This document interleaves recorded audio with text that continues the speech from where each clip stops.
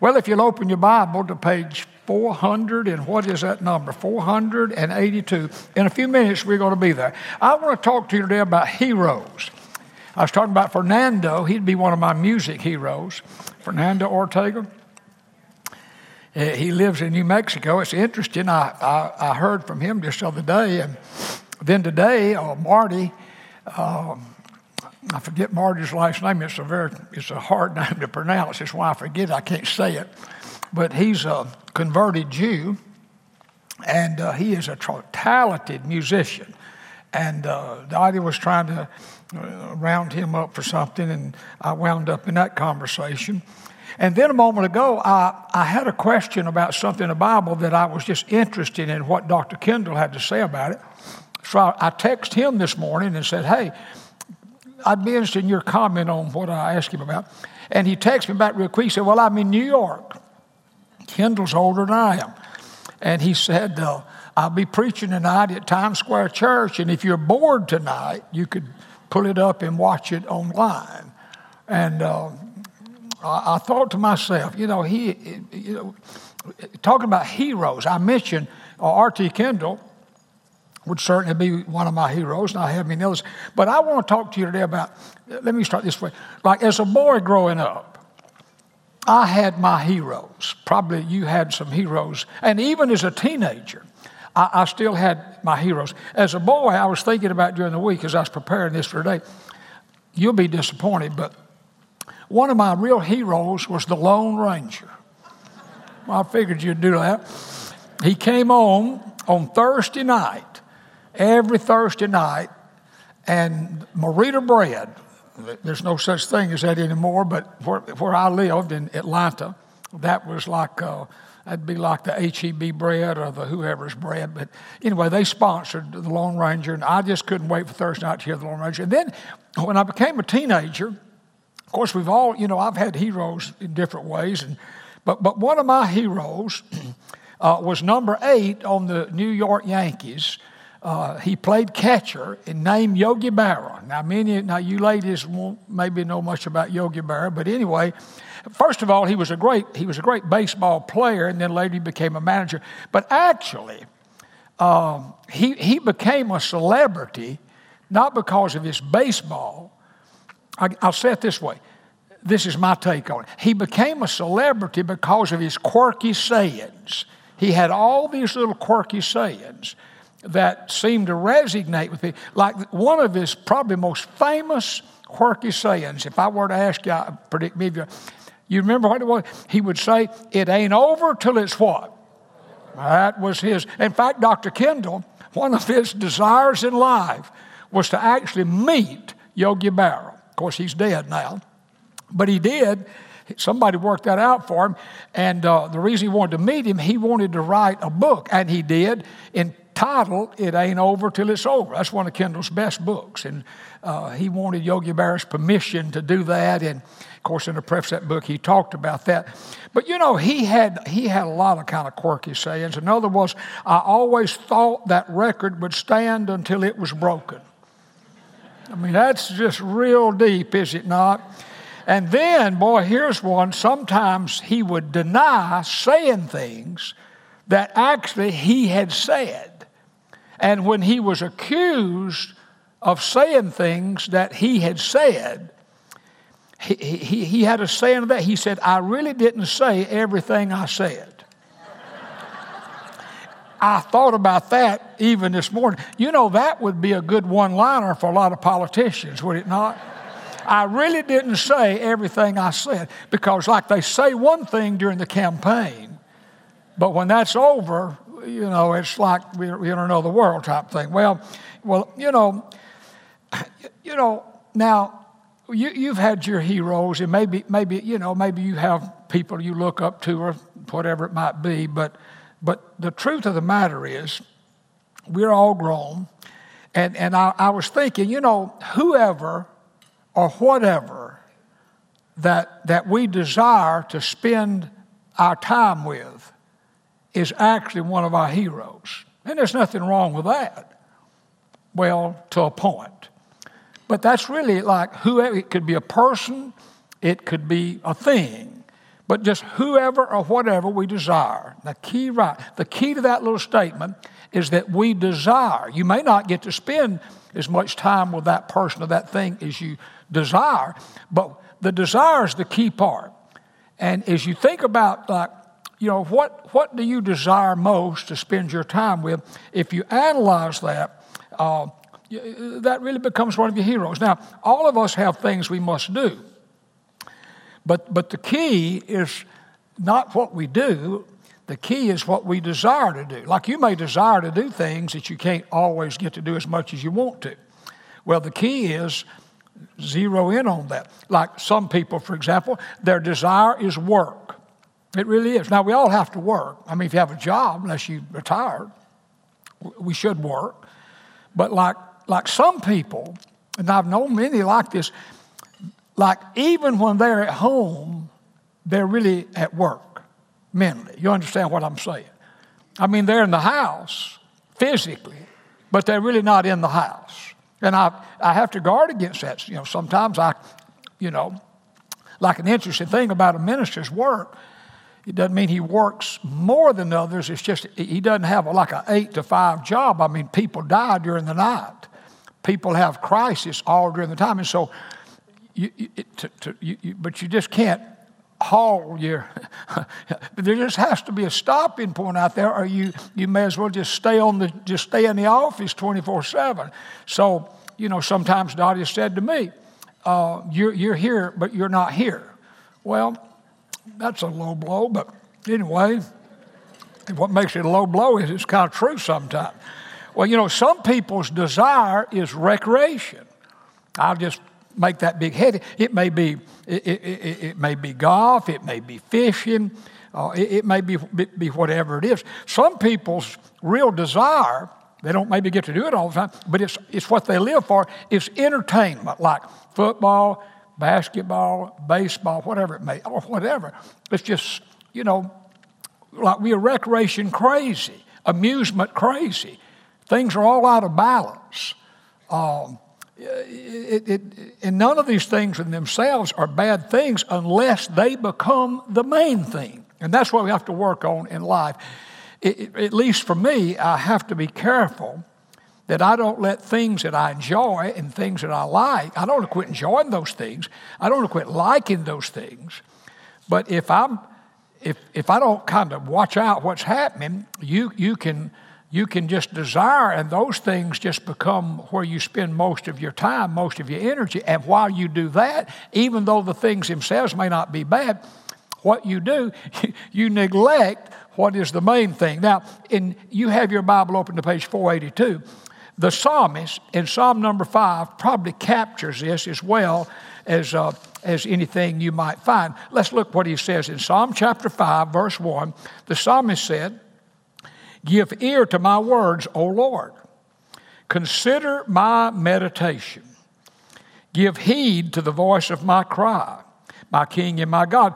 For to you I will pray. My voice you shall hear in the morning, O Lord.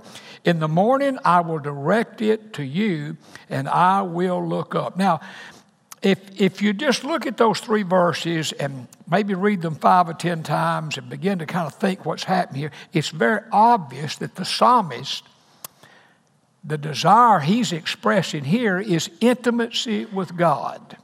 Intimacy with God. That's what he's talking about in the morning and then at the night. What's going on here? Well, this is what Jesus desired most. You don't need to maybe turn, but I'm going to turn over in Mark chapter 1, and I'm going to read the verse, and you will know, you'll remember it when I read it. Because Jesus, what his desire was on earth was his intimacy with God the Father. In Mark chapter 1, very interesting verse, it says, "Now in the morning, having risen long before daylight, Jesus went out and departed to a solitary place, and there he prayed." His desire was communion with God. And even early in the morning, long before the break of the day, that is exactly what he did. The psalmist, in another psalm, I think said it really better even than I would know how to say it. he said, talking to God, he says, you know, God, what I long for. You see, what we long for, what we desire most, that really becomes our hero. And you know, as you think about good things that you do, like when in the Christian life, I mean, like reading the Bible, well, that's a good thing. Prayer, that's something we all need to do. Going to church, that's something we all need to do. That's my conviction. The Bible says, don't forsake yourself to assemble together with other believers. But like doing those things, you actually can do all those things, and really you don't have all that much desire maybe to do any of those things. Like you can read your Bible out of duty rather than desire. Really, you can. And that's one of the dangers of people have a Bible reading plan. I think we should have probably, for most people, do better with the Bible reading plan. But if you're not careful, you follow your Bible reading plan because that's your Bible reading plan, rather than saying, I really look forward to getting my Bible this morning and seeing what God's Word has to say to me. Same thing about prayer. I mean, we should pray, but a desire to talk to God, a desire to go to church. You say, well, yeah, but you're a preacher. You have to go to church. Well, there is some truth to that. I am a preacher, and I do have to go to church. I guess church would take a dim view if I didn't go to church. But actually, I look forward to going. I've not always been a preacher. I was not born a preacher. God didn't call me to preach till I was 27 years of age. But all of my life, I just always had a desire to go to church. I had a desire to hear preachers preach. I didn't always pay attention, but I didn't dread that. I just it's something I had to do. And so, but I think we have to guard against these things. Now, here's the point. The psalmist said, you know what I long for, Lord. See, God knows your heart, like God knows my heart. Now, I don't do everything that I should do in the spiritual life, and you don't do everything maybe you should do in the spiritual life, but God knows our heart, and He knows in our heart that we desire to have communion with Him, to hear from Him, to speak to Him in prayer, to worship Him. He knows all this. Now, sometimes I don't get to spend as much time in reading my Bible and in prayer as I want to. Now, I need to ask myself when that happens, is this a lack of discipline? Could be. I think many people just, you have to, there's just 24 hours in the day, so we can't make an hour, or we can't make 30 minutes. So if you're going to have time that you're going to read your Bible and pray like in the morning, I mean, you got to carve out some time, and you won't find time. People say, I've got to find time. No, you won't. Well, you won't find it. It's God's already established it. And so sometimes we maybe get a little lax in that. But other times, even though I desire to read God's Word as I should, maybe one day, and I desire to spend time with God in prayer, but it may be my responsibilities. And you have the very same thing. Like every day is just not always the same. Things happen. Like that happened to me yesterday. I was sharing over the table a moment ago. The church has heard me over the years refer to an uncle of mine called Uncle Parks. I've mentioned before that as a boy, I basically kind of was raised mostly by my grandparents over in Athens, Georgia. And my mother's brother and sister never married. And so they just never left the home place. They always were there. And my uncle was 10 years older than I was, and so really he was kind of like a brother. Well, yesterday morning, last Sunday night, about 10:30, a friend of his who has been very good to stay in communication with us the last few years, especially during my uncle's illness, called to say my Uncle Parks had gone to be with the Lord. He'd passed away, and he said, now, Parks had said you and John had promised you'd come do the service. And I said, well, that's right. Well, to put all that together, like yesterday I'm trying to put all that together, and it was not easy. I mean, I got funeral home down there wanting to know what time you can be there, and we're here, and you're trying to work out travel schedule, and you're just trying to change stuff you've got scheduled. And so, like yesterday was just a wipeout for me. And on top of that, I was dealing with families with funerals at the church. It just was not an easy Monday. But when the day got over, I had not read much Bible, and I hadn't had any very valuable prayer time. I'd asked God to help me with some things. But the point I'm trying to make is God knows my heart. And yesterday, my desire was to spend more time reading God's Word and spend more time in prayer. But the circumstances of yesterday prevented that. But I don't have guilt about that. What I need to have guilt about if the next day and the next day and the next day, I just don't even have any desire to. Now, it's interesting. It's interesting because I was up to about 11:30 last night trying to get everything I need to get done, knowing I have one day left before that journey starts. Well, this morning, about 10 minutes after 4 o'clock, I woke up, and I picked up my phone, and it said 4:10. And I said to myself, do you ever do this? Talk to yourself like that? I said, look, you need to, you've got this clock set for 6 o'clock. Well, I laid there about 10 more minutes, and I saw then, I don't know about you, but I can know if I'm not going back to sleep. Now, I've heard all this stuff about, count sheep and I've tried but I think that God knew I needed up. Now, Dottie last night, she went to bed earlier, and so she went upstairs. She said, now, I don't know how late you're going to be up, but I've got to go to bed to get my sleep. So I'm going to sleep upstairs, and you just go to bed whenever you want to. I thought, now, that's what you call a good wife. I can just go to bed whenever. But anyway, I say this to say that. I had the most wonderful, quiet time this morning. I got my coffee made real quick. I got me a Pop-Tart. By the way, I told that story about a Pop-Tart in a sermon a few weeks ago, and I had some emails about that. Said, you told one of the secrets to your quiet time is a Pop-Tart, and she said, one of the persons that wrote said, that's a terrible example to share people eating things like that. I don't know what they eat, but I wrote back and said, I said, I messed up. I should have said, and it's true, they're not frosted. So they're much healthier, these Pop-Tarts I ate. But I'm not suggesting you have to have a Pop-Tart and coffee, but I had to. But the point is this morning, I actually had a desire to do that. Now, I'm not trying to say, hey, look how spiritual I am. No, yesterday I wasn't too good. But I'm saying in your life, there are times that you just have responsibilities and things don't work out. The key, don't let the devil give you a guilt trip over that. The key is in your heart. You desire what the psalmist said. He said, you know what I long for, O Lord. God knows what you long for. See, God's desire is that you make Him your desire. That's it. And that should just be at the front of our brain as we go through every day. God's desire for my life is that I make Him the desire of my life. And maybe some days I do better at that than other days. I'm sure I do.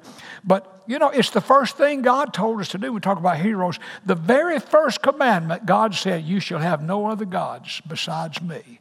In other words, make Him the main thing. So I just encourage you today, in all the activity of life and the things we have to do in life and responsibilities we have in life and all these things, just always be sure that in your heart, and remember, God knows, and I pray, God, I pray in my heart that I make you, that the desire of my heart is that you be the desire of my heart. And Father, that is what, they wouldn't be here today if that wasn't the heart's desire.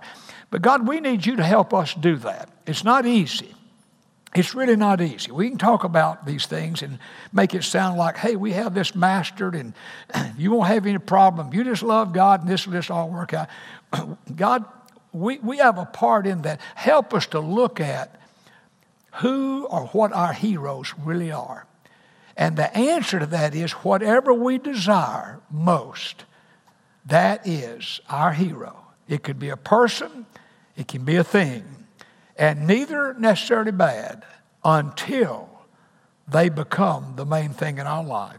God help us. Remember the words of Jesus. Seek ye first the kingdom of God and his righteousness, and all these things should be added unto you. Now, God, there are needs in the room because there are people in the room. We all have needs. And I just thank you, God, that you know our needs. I thank you that your grace is sufficient. And I pray today, maybe for some that are going through an extra hard time, that they will just feel your presence in a very real, personal, special way. Give us opportunities, even the remainder of this day, to be a blessing to people and this week. In Jesus' name, amen.